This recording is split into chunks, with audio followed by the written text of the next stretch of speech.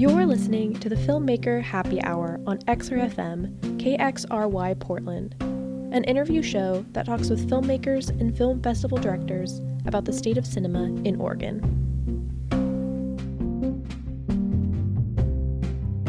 On this episode of the Filmmaker Happy Hour, we're talking with Mike Cachuela about the work he's done on what are likely some of your favorite animated films.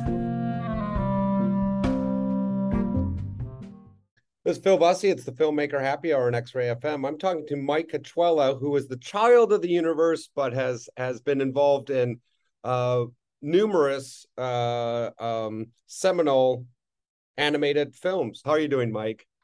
Good. Thank you, Phil. Thanks for the introduction. What are some of the projects you've worked with? Yeah, so probably top three are Nightmare Before Christmas, The Incredibles, and Ratatouille. And there's others at the same studios, but those are the ones that I'm proud to be in, that I was involved with. Yeah, and what first off, what's your role been with those movies? Yeah, so mostly story work. As a child of the universe, I don't really fit in any certain category, but I can tell you that.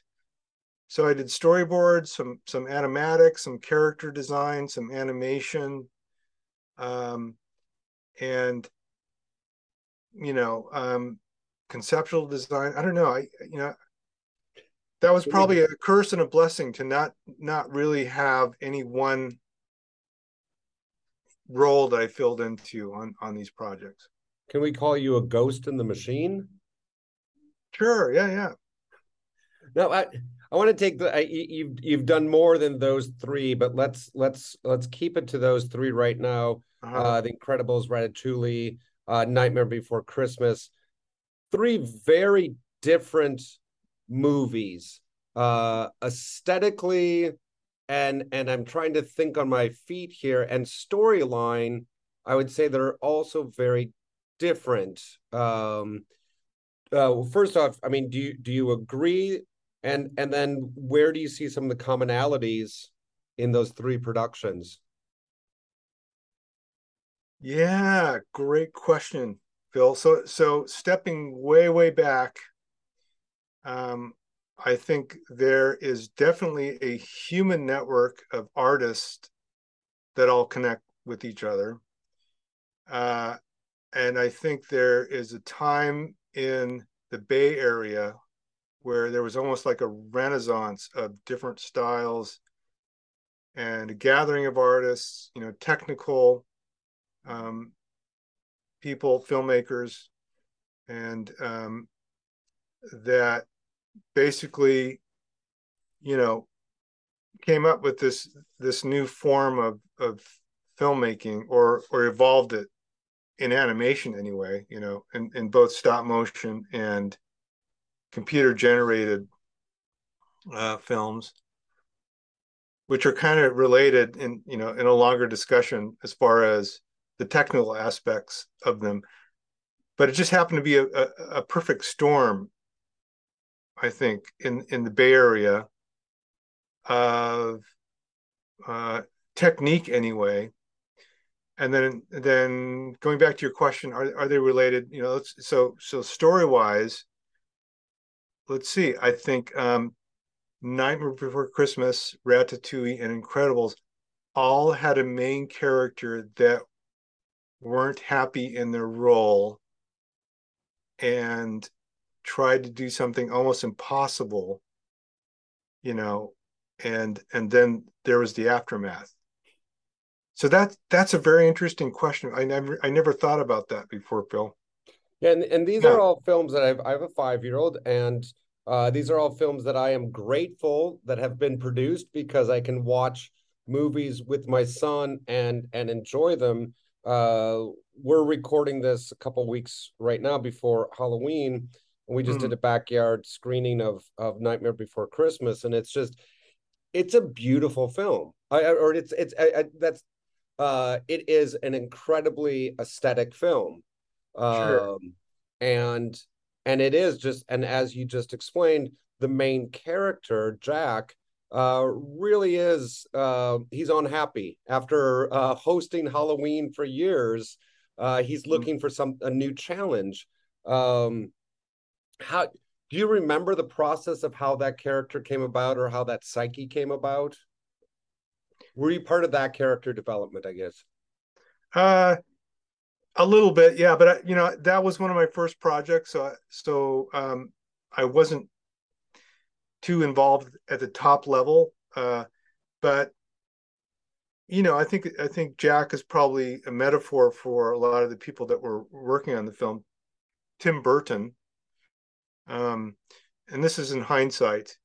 Henry, who was the director, and myself, as well, um, that you're called to do something, but you're not quite sure why, and um, you you try, and you try and think of outside the box, outside of your own box, maybe even a technique that you're incorporating, and you make a discovery. So I guess with Nightmare, the lesson is that I had it all along, and I just needed to realize that.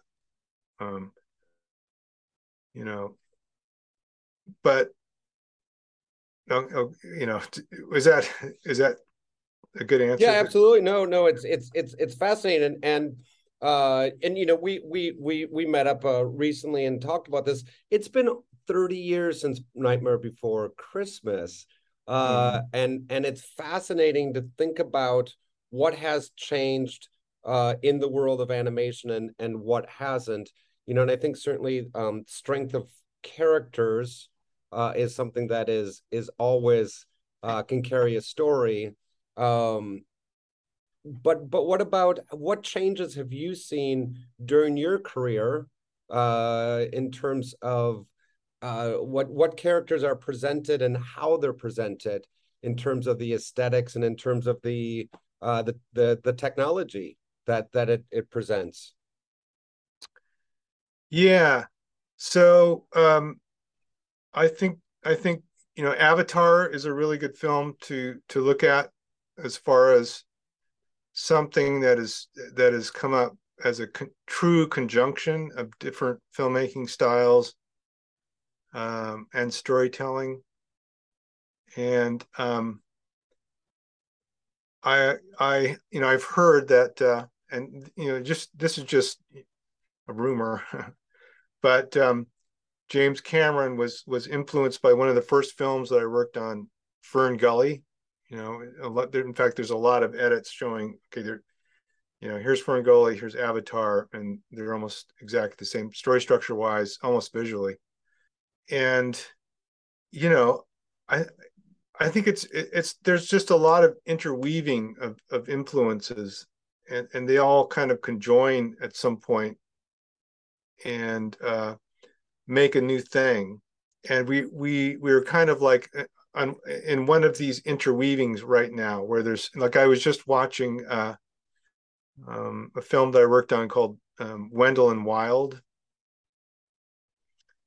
and it has just so many influences of stop motion, a lot of the best stop motion techniques, and CG integrated, to um, I don't know. I feel like that now there's a conjunction of that, and then probably it'll go out, and there's just so much content right now that at some point it'll refocus into something new.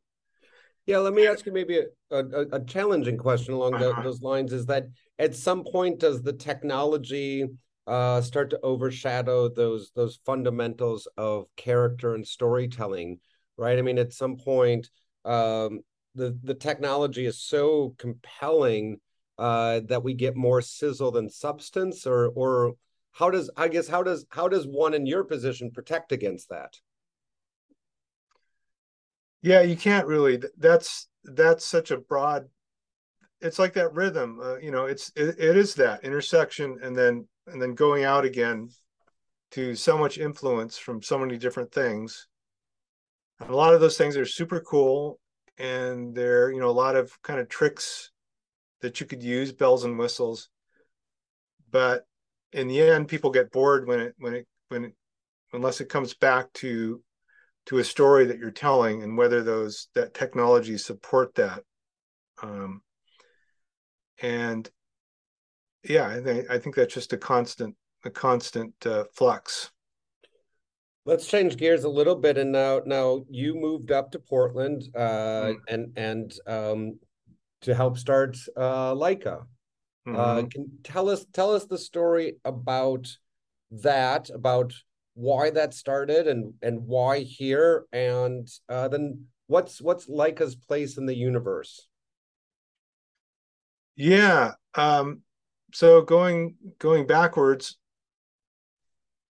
Leica's place in the universe is being its place in the universe, and whatever happens around that.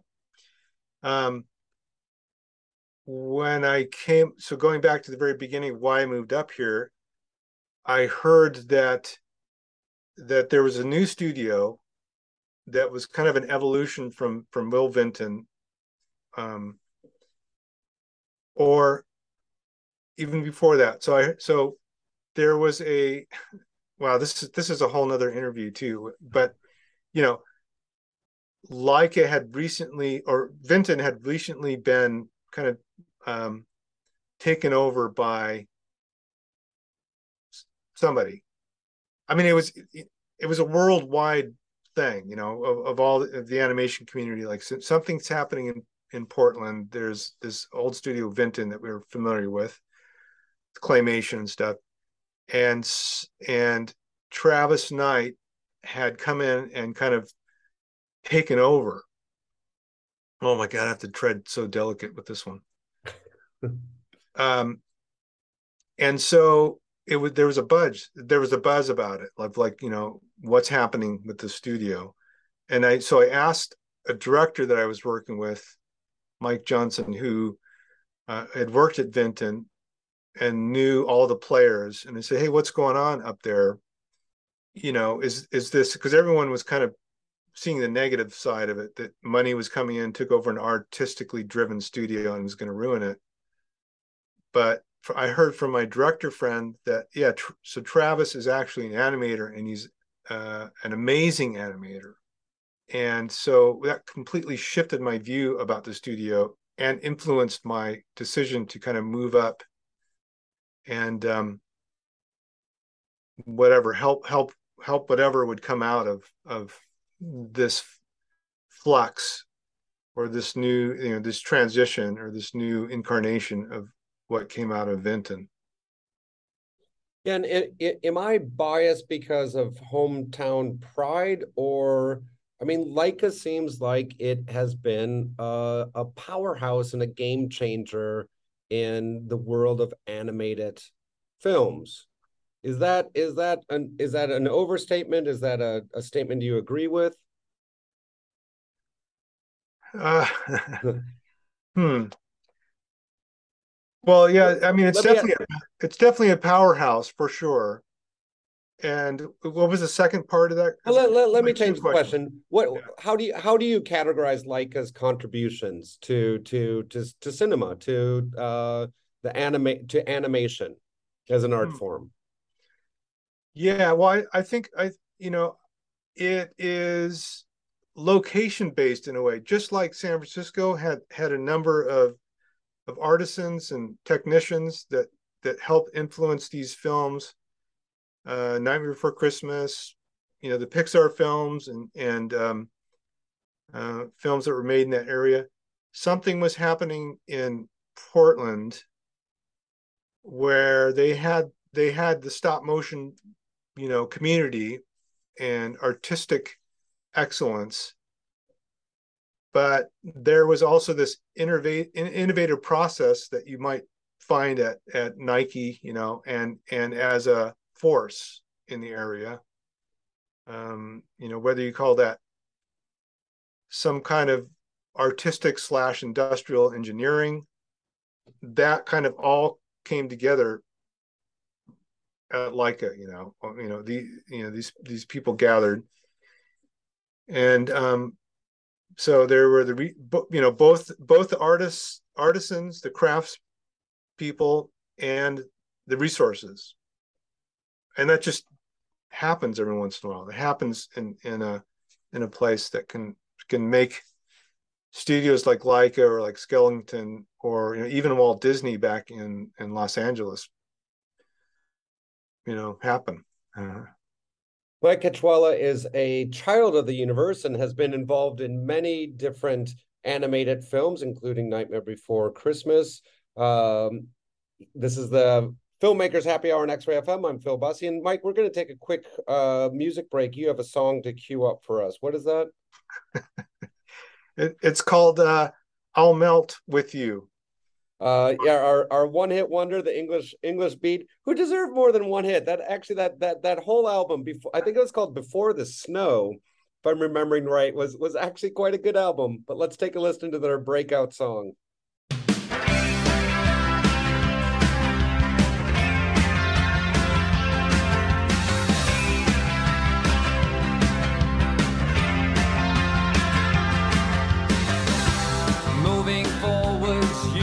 All my breath, making love to you was never second best.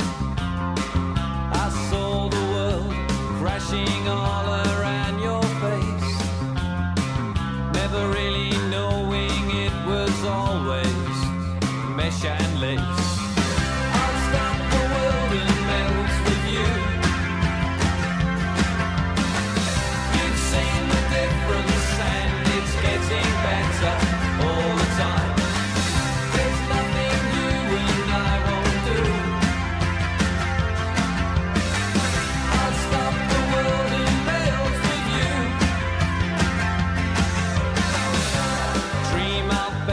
Lives, the kind which never hates, trapped in a state of imaginary grace. I made a pilgrimage to save this human's race, never comprehending the race I'd long gone by. I'll stop the world and melt with you. You've seen the difference, and it's getting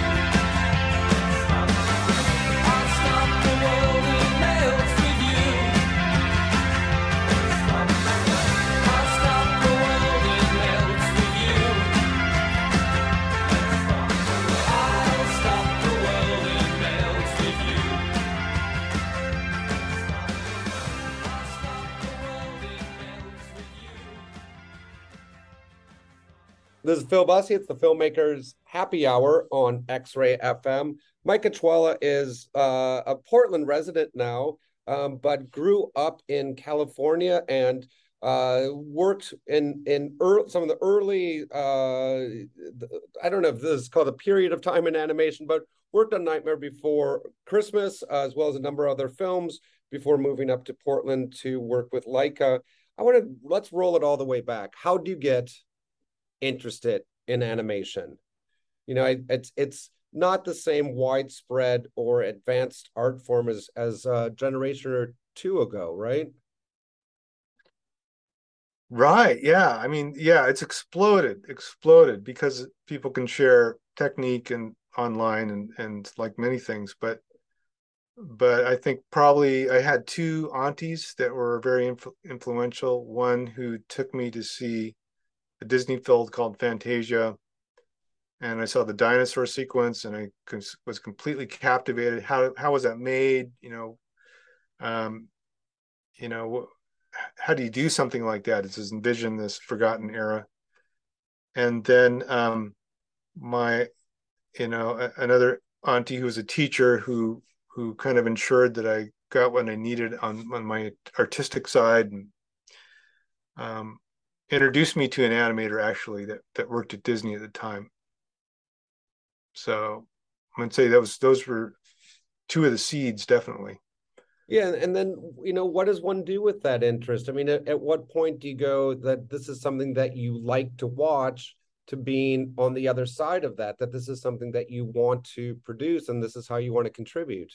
Do you remember when you flipped over, for lack of a better way of saying it?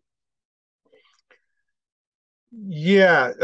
So you're asking, Phil, from just having this as an interest to seeing this as a serious intent.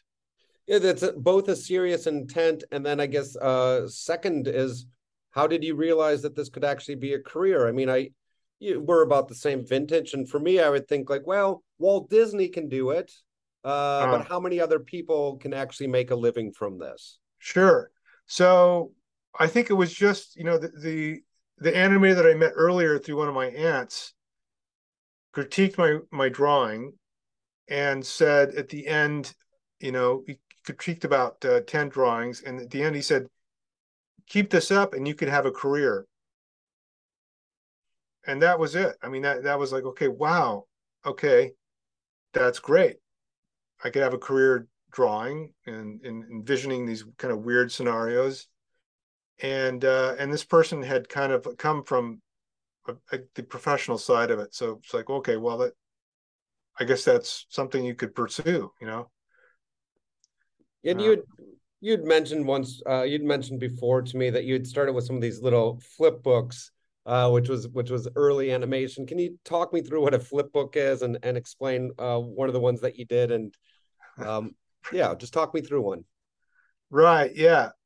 Yeah. So flipbook is on, you could do something on, it's like if you have a post-it note, you could do a flipbook. So you're drawing a different drawing on each post-it note down the stack, and then you flip it and it animates. So that's the super, layman's term explanation of it. But that's something that you could do relatively quickly, even back when you didn't have any kind of animation tools, digital tools or anything. You could have a stack of paper and make animation like right there, right in front of you. And I think I made two of those, and they opened up for me that these things could be entertaining for people when they flipped through them and they laughed. And the And other one was, what was it? It was a headbanger or something. that's right. So I was working at a record store, warehouse records and tapes, and I drew this headbanger, with a guitar, rocking hard, flinging his hair over his head and headbanging, and then his head falls off and it goes flying off the screen, and his body kind of falls down and he's dead, right? Because he headbanged too much. And so I showed that to my friends, and they couldn't stop laughing. And I was like, "Oh, wow, that's that was the intent, I guess, but didn't quite expect that reward. Showed it to more people, and it was consistent, and that kind of opened up my I don't know, perspective that, okay, this is something that has a lot of power and can be utilized, animation, storytelling, even as simple as a headbanger having his head fall off while he was headbanging. Do you get that same thrill, or do you seek that out in terms of, I don't know, showing Ratatouille and watching people's reaction to it, or sitting in have you sat in a movie theater with a bunch of strangers or friends as one of your movies has played and experienced that again? Yeah, of course, but more so it's just people that I meet, through my professional endeavors or through teaching more recently, that, okay, you've worked on some of my favorite films, and just, that's some of that's the best compliment right there, that happens consistently. And then the conversation goes on from there. But those films they're so embedded. A lot of those films are so embedded in people's heads that you don't really have to be in the theater, to have that experience. They just hear that you've worked on those, and there's the reaction. And that's not just from me. That's a huge team effort to make those films, but it is the best compliment. Yeah, no, those are very beloved films. What is, as we come to the end of our half hour here, advice that you would give to somebody trying to get into the business now? I mean, landscape has changed dramatically over the last 10, 20, 30 years. What's different and what's the same in terms of wanting to get into the business of animated films? I think just showing that you can do it is going to be the key. No matter what kind of tools you have, it's if you can create a narrative story, it doesn't have to be epic. It can just be a couple minute film that proves that you can do it. And that's just the best calling card. I think that's, I imagine that hasn't changed.